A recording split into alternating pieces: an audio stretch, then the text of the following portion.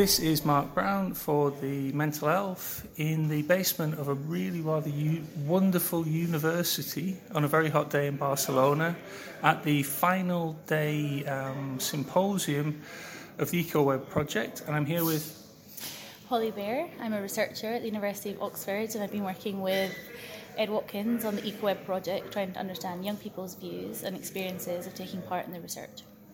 So what I was wondering, kind of listening to all the results, kind of looking at the app and stuff, what have been the biggest challenges in involving young people or deriving useful conclusions from young people's involvement in a project like this?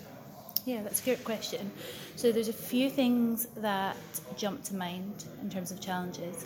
So the first of those is that it can be really difficult to recruit young people from underserved populations, so particularly those from more marginalised or disadvantaged groups. So they often are underrepresented in research like this. So we made a real effort to include their views and experiences in this research. But even despite our best efforts and putting lots of time and effort into trying to recruit young people from those groups, it was quite challenging. So particularly in Germany, we tried to recruit young people who were asylum seekers and refugees, and that was quite tricky. But we did manage to hear the views of 19 of those young people, so that was good. The second thing that springs to mind is the challenges around incentivisation. So we incentivise young people to take part, so they could earn up to £50 or euros to take part in this research. And we sent lots of reminders and things. But I guess the problem with that is that when we go to implement the app in the real world, those won't be in place. So actually, it means we don't have a true picture of what engagement might look like going forward. So that's something we need to be mindful of when thinking about these results. So you involved in much of the direct face-to-face engagement with young people? Yep, so we interviewed, main colleagues, 49 young people. So some of them were young people who were in the trial itself. And then the others were people from underserved populations that we sought out to hear their views of the app because they were underrepresented in the trial. So the trial was mainly females, and a lot of them were university students. So we made an effort to go and find other young people who didn't fall into that category to hear their views too. Did you find that there was a kind of general acceptance among those young people that something that might help with your kind of general well-being and emotional health would be a good thing? Yeah, that's an interesting question, actually. I think in many ways the app was perceived as usable, and there were no kind of problems in terms of the usability of the app, and people generally liked the way it looked and the language and things.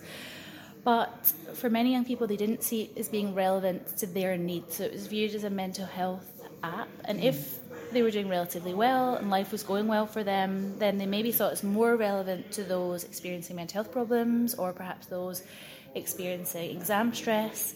So for a lot of people, it wasn't as relevant to them if they weren't going through those things.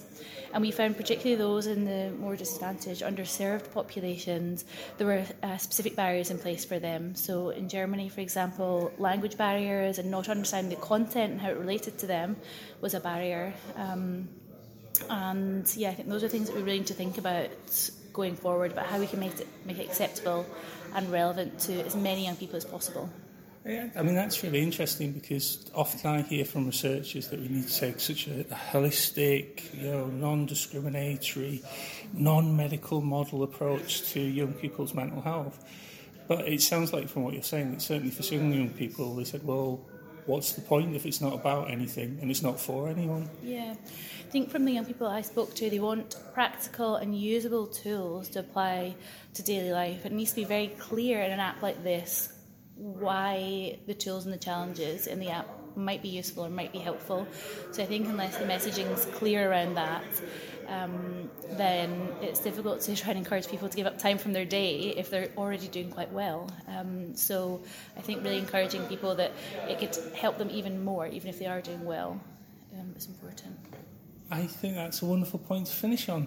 Thank you for that.